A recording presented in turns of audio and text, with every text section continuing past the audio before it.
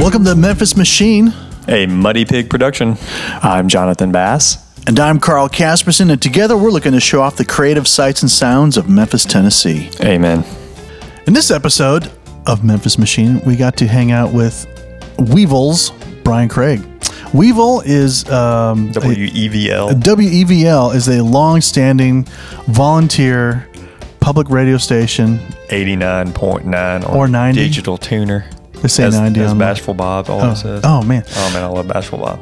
You hear a wide spectrum of human beings making music coming out of Weevil, which I think is just awesome. Yeah, and like you said, it's volunteer radio, so I mean, it literally is. You can literally walk in with an idea for a show and probably get a spot if they have one. I mean, the people who are very knowledgeable about what they listen to come in with their own collections and play and inform, and that's really all I listen to in the car. So tune into this episode, so to speak. Yes, and enjoy our time with Brian Craig. Our special guest today is Brian. Hey. What's up? Thanks for having me. Hey. Good to be here. Or good to have you here. We're actually at WEVL. We are actually in the bowels of WEVL. And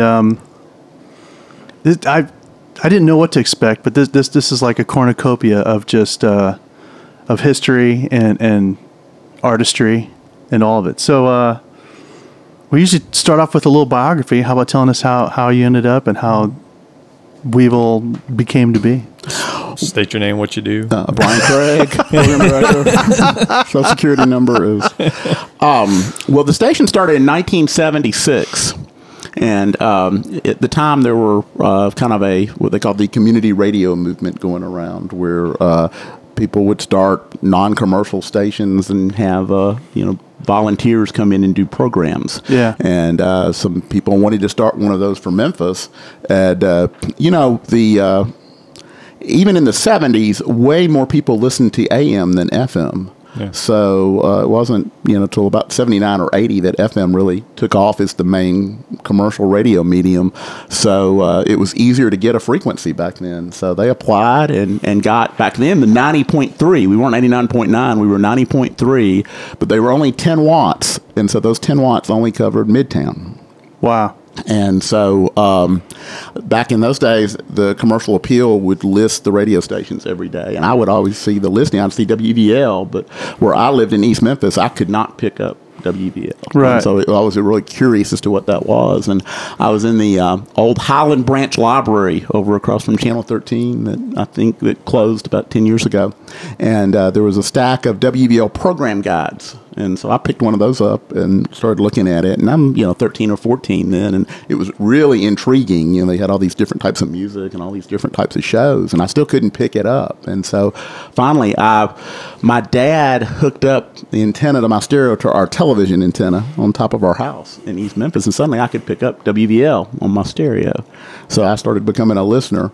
And came down, a friend of mine and I came down to the station, which was in the Exchange building in those days, and thought they'd give us a tour, and we ended up being volunteers. And so I was started out being a volunteer when I was 15, WEVL, wow. And then 10 years later it turned into a job. Yeah. And they pretty much knew back then that 10 watts was not going to be very effective because you literally could only hear it really within the parkways. And it was funny, back then you'd do a show and someone would call you from Germantown. And you'd be, wow, how are you able to listen in Germantown? Right. That was just amazing. They'd have some elaborate antenna or something to pick up WEVL. And now, of course, since we stream, you get emails from people all over the world. So that's been just a huge difference. But back when they came on the air, they immediately applied to move up to higher power. And so we moved up to the current range that covers all of Memphis in 1986. So but that required a change of frequency. So we moved to 89.9, and we were off the air for 2 years to make that change because they didn't. With a 10-watt station, it was very difficult to raise money. Oh my goodness! So we raised a lot of money doing spaghetti dinners at the P&H Cafe and a lot of shows at the Antenna Club, especially Tav Falco and the Panther Burns and Alex Chilton. Were always real good about doing benefits for us, and finally somehow we came up with the money. But we kept what happened was when we got permission to move frequencies and go up to higher power, Mississippi Public Radio applied for our frequency for Oxford. And because that opened up that frequency for down there. Right. And they had the money to come on the air. And at some point we had reached the deadline and we had to just go off the air so they could come on the air. And we kept getting extensions. And finally, Judy Dorsey, who's the station manager here, kept filing the extensions, even though people were saying that, no, FCC's finally going to say, no, you're just done. But they kept granting us the extensions, and we finally, in February of '86, came back on the air. So, and then I've been as an employee since April of '92. So that's my story. That's killer. You know, I probably one of the biggest fans. I live out in Collierville. Hewlett and Dunn Boot and Jeans store. That's all they play is Weevil out there. Yeah. So it's been a, you know, always coming and listening to all the different, you know, that's how I discovered the station, basically, you know. Well, yeah, I mean, I don't know if this pertains to it directly, but the community radio movement. I was actually on the way here listening to an interview with Elvis Costello, and he, when his father was a musician, and so when they were coming up, he mentioned the fact that, you know, the BBC that was the only radio. That's right. Yes. And so he was talking about the basically the battle between the BBC or the not really a battle, the agreement between the BBC and the musicians union. For really, they came to the agreement that they were only allowed 5 hours a day for music. Right. So they would not put the musicians out of work, you know, and I thought that was really interesting. You know, so many things you take for granted, you know, and so he was saying it later in the same interview. He mentioned that, you know, this was before the community movement of radio, or pirate stations, as he says. They had a lot of pirate stations in the 60s because of the BBC monopoly over there that would be on the ships. And also Radio Luxembourg was a big deal over in Britain because you could pick that up and they played more. But they didn't have, like, you know, American-style rock music until the late 60s when the BBC, and it was still the BBC. The BBC opened up several different channels, or 4, I think, at the time. But now they have, of course, all kinds of radio over there. But, But the idea, like in the U.S., where you have, you know, I don't know, I think there's like 40 or 50 frequencies in Memphis now. Mm-hmm. But even you know, 40, 50 years ago, you still had, you know, 20 or so. So that was just unheard of in other countries. Well, can we talk about the volunteer-based system you got here, or? Yeah, we pretty much we carry a couple of shows from out of town. A show called E-Town and a show called Acoustic Cafe, and also Many Moods of Ben Vaughn, which started as a WVL show, but he syndicates it now from L.A. all over the place.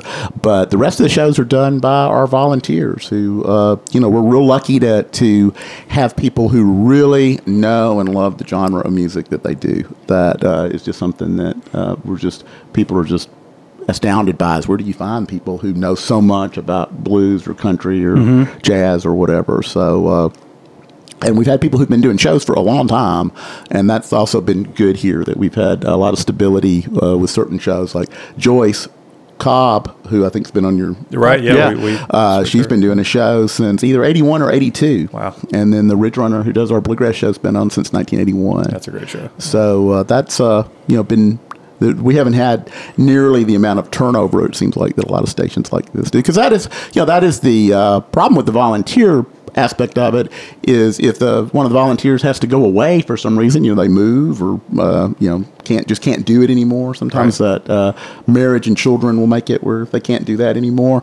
We can't just easily replace somebody. Wow. Because you don't have someone who has their music collection or their knowledge. So that can be people sometimes say, well, why did you get rid of this show? Well, we didn't get rid of it. They just went away, you know, and there was no one there who could do a Cajun show. For, like, right now we don't have a Cajun or Zydeco show, which we did for a long time because the woman who was doing it before just had to quit. And so that's kind of one of the, so there's good things and bad things about the volunteer thing, but generally it's a good thing that we have so many, you know, diverse types of music. And, I mean, because we have, you know, somebody will say, like, well, WVL is not diverse enough. And it's like, well, you know, on Saturday night, we start out with soul, and then it's hardcore rap, then Southern gospel music, and then a kind of indie rock show, heavy metal, and reggae, all within like 10 hours, you know. So that's almost, that's crazy diverse, you know. Yeah, yeah.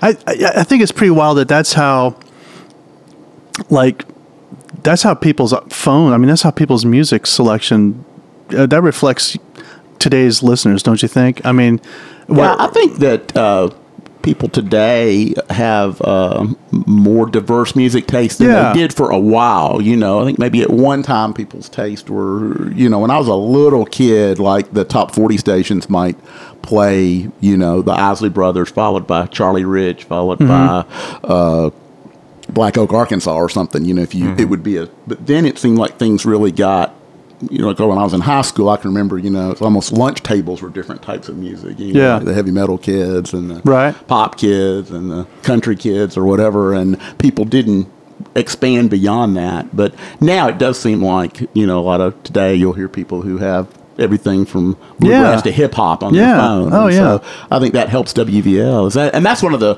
really rewarding things about this station sometimes is that you'll hear people say, well, I tuned into the station because, you know, I liked this type of music, but I started listening to the show afterwards, and now I really, you know, find out that I like this kind of music too. So that people really, or they say, you know, I never really thought that I liked this until I started listening to your, you know, your station. So that's one of the favorite things that I think to me that we do is really expand people's musical.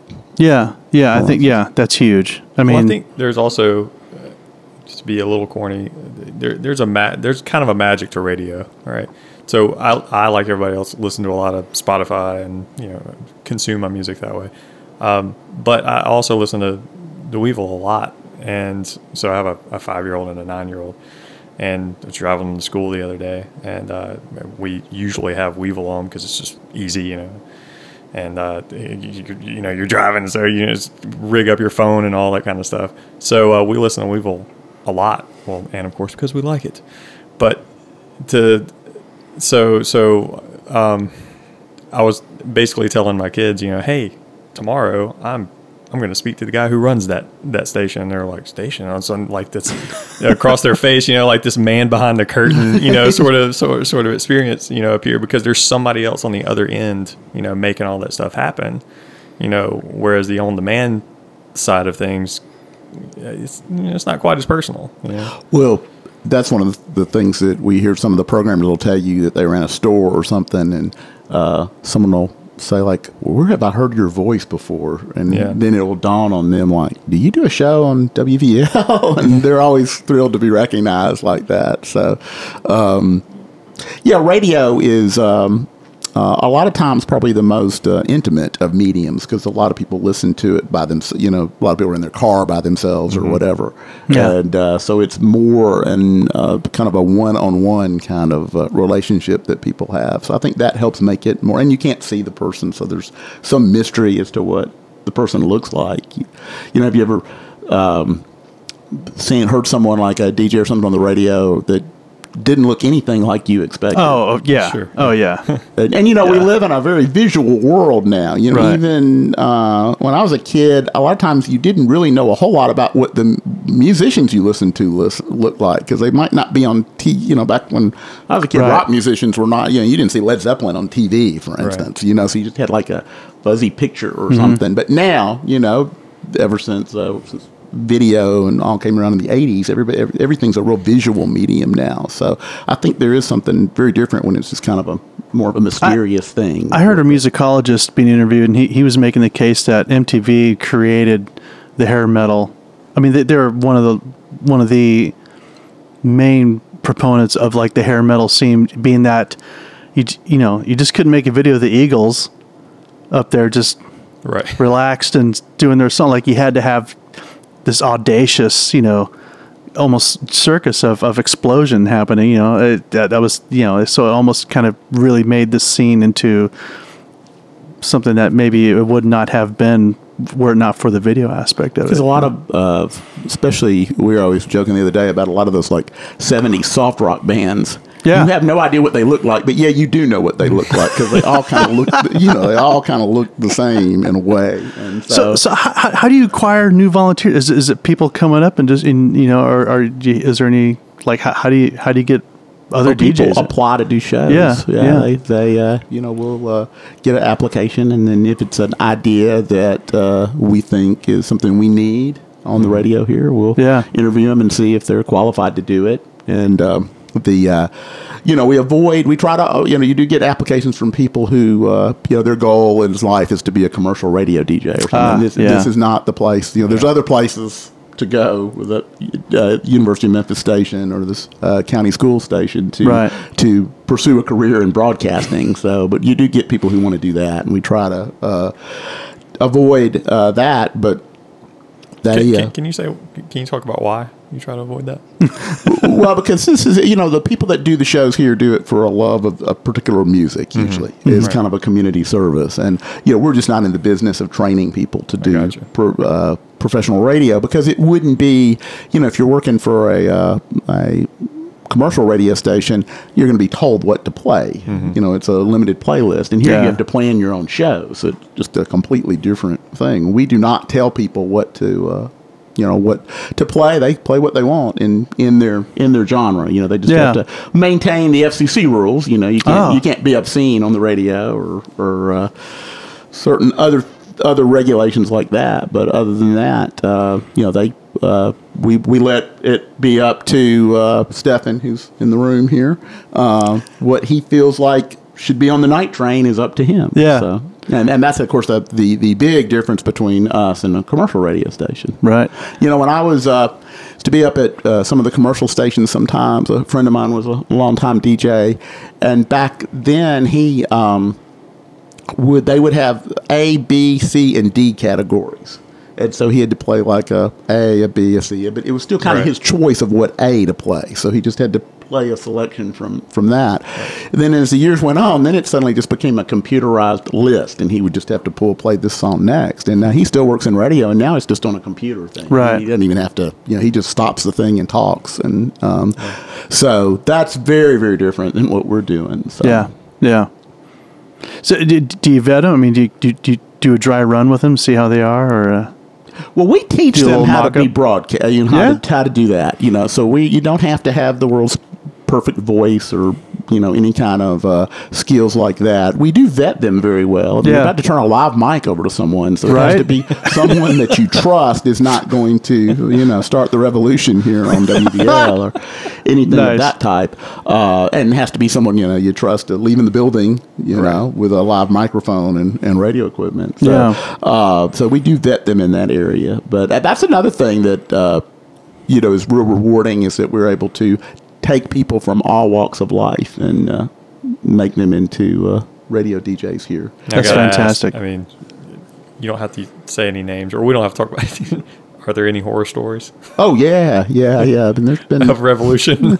Well, not really. Not in a long time have we had anything like that. But people have had to be told this is not the right place for them, over the years. Putting out some personal information, or the relationship that was falling apart, being talked about. Like you at home, you flip on the radio, and then you have to make a mad dash down here to shut it down. No, I've never had to.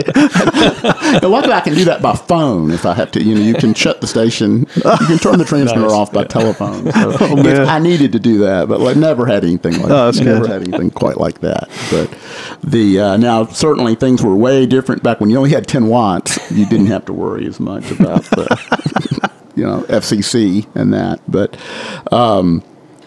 no, we 99% of our programmers have always done a really responsible, good job, and really try to do the best they can. They're into the mission, aren't they? They really are. Yes. Yeah. I mean, we're That's real awesome. lucky just to, some people always wonder, you have these volunteers and they show up every week. If you do a show at 2:00 on Thursday, you're expected to be here at 2:00 every Thursday. And if you can't be here, you've got to make arrangements for something else to air. And they're really good about that. And people often wonder, how do you get people to do that? But they do it because they really love doing it. So, as you've had your proverbial finger to the wind of Memphis music and sounds trends, what are your thoughts on that? How's Memphis music doing, per se?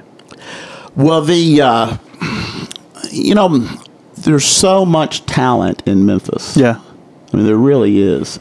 And but it just seems like nothing has really kind of broken out of here in a long time, you know, to be beyond Memphis. And that's the one thing that I wish we had some way in Memphis of trying to have people look beyond just being big in Memphis. You know, you need to be all over. And I mean, I don't have the answer to that. Yeah. You know, Memphis. Hey, real quick, Memphis Machine would like to thank Snakebite for their sponsorship of the podcast. Snakebite, made in America, makes the best keychain, beer, bottle opener, and folding fork church key, along with their excellent professional bartending tool, the Mamba. You can check out Snakebite at www.snakebiteco. That's snakebiteco.com. You know, in 1973, Memphis was the fourth largest music business city in the United States still. And then within a few years, that just, you know, Stax goes bankrupt and High gets sold to an out-of-town corporation. Right. Al Green becomes a preacher, and Chips Moman and American Studios moves to, you know, Nashville. So that all just kind of died. And I've always seen, it seems like we've had this sense ever since the 70s that we've got to bring that back. And, you know, we've had different music foundations and initiatives to do that. And I don't think that's the right approach. You know, I don't think any kind of government agency or anything is going to bring the music business back here. Yeah. But I really don't know. But there's certainly a lot of talented artists here.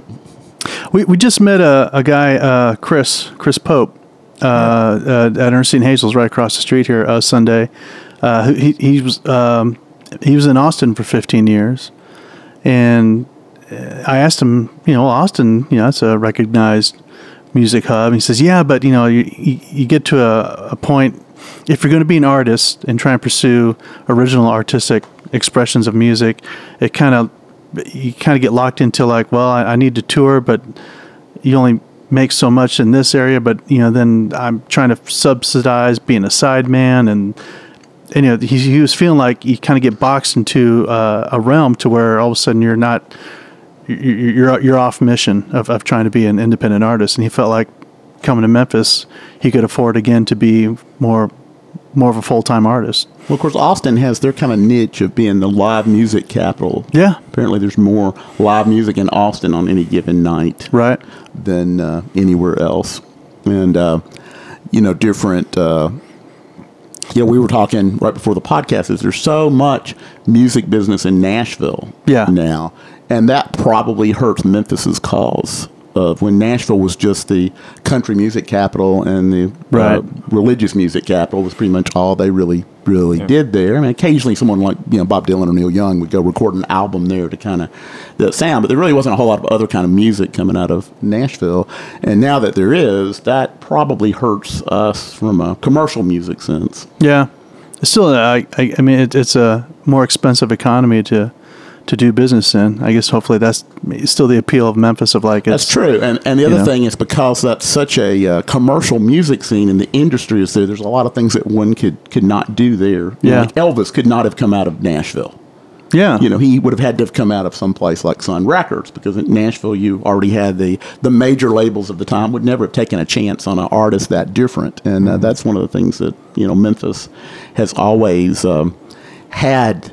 Again, just the diversity of music. You know, when you think if it's everything from Sun, Stax, to you know, Alex Chilton and Big Star and what they did at Ardent, and you know, American Studios with Chips Moman. We had me and a couple other WBL disc jockeys got a historical marker for American Studios up at Thomas and Chelsea. Oh, cool! Several years ago, and Chips Moman was still alive, so that was real rewarding to have him come. He was not in good health, but he was able to come to the ceremony and and see him get honored because that you know, Sun has one and Royal and Stax does, but American was kind of the forgotten studio, and that's where Elvis, you know, made his big comeback in '69. Yeah, and Neil Diamond and B.J. Thomas's hits came out of there, and Dusty Springfield, Dusty in Memphis, and a whole lot of other things. So that was just you look at the diversity of things that were coming out of Memphis over the years, and still are. That I think that helps that we're not, you know, one of the corporate music centers like L.A. or Nashville in that sense. Right.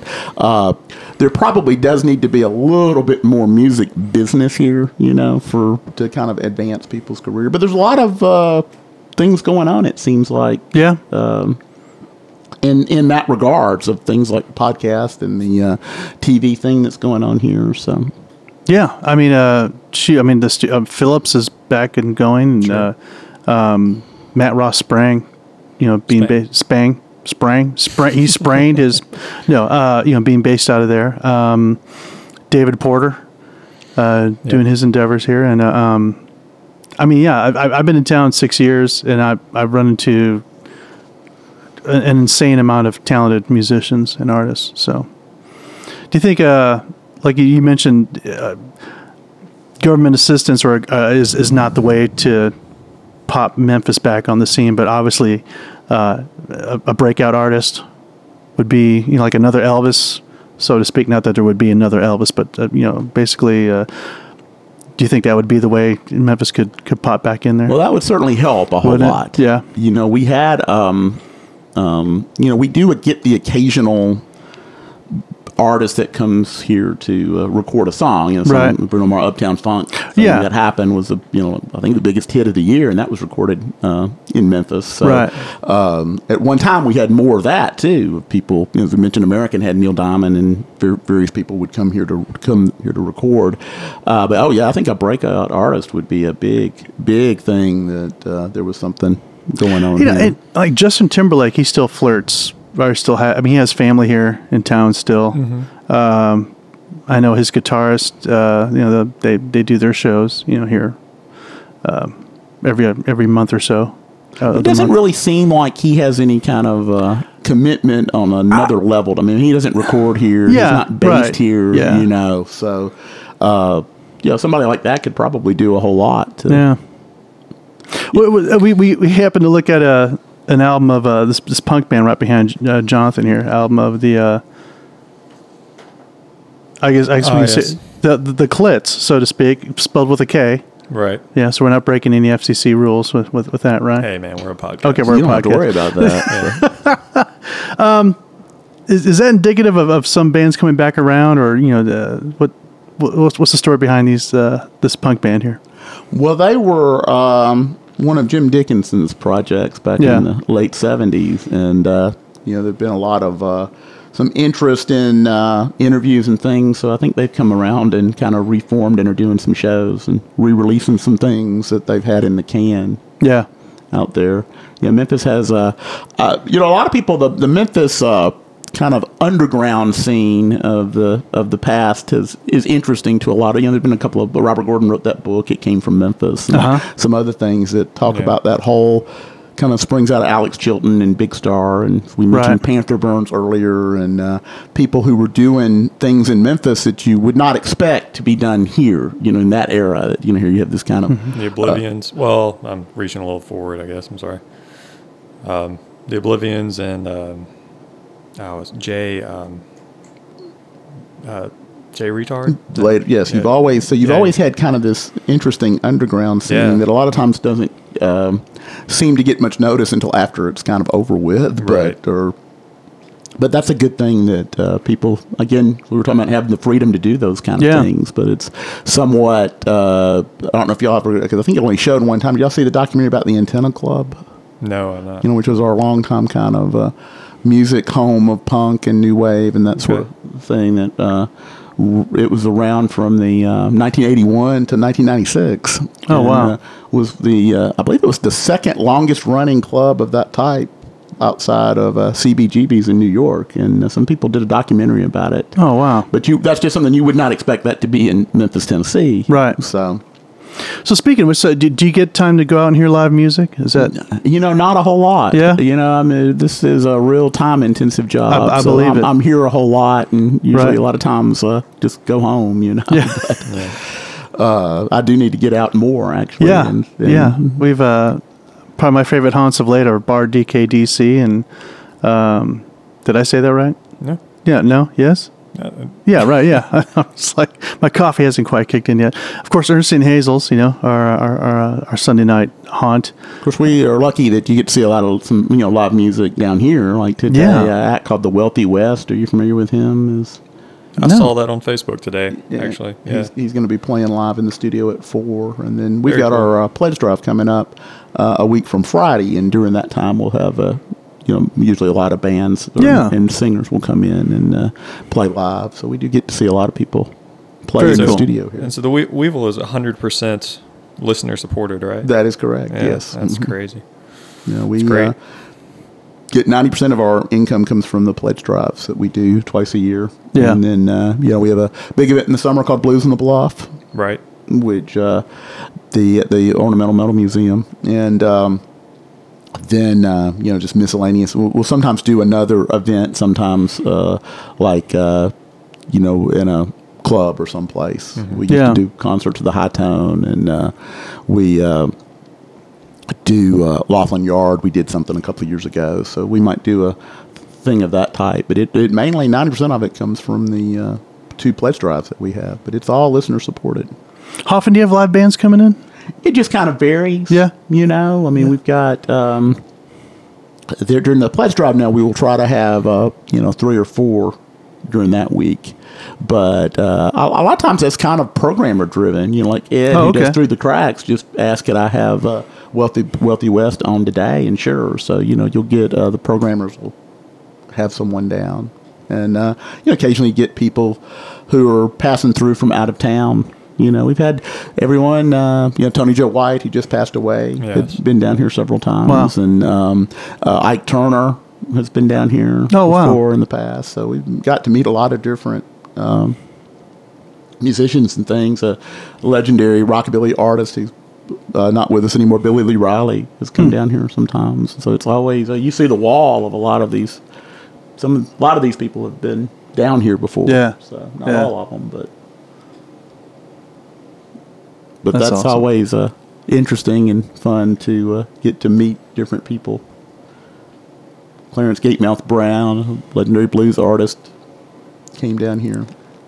Definitely have to get a lot of pictures here today. Yeah.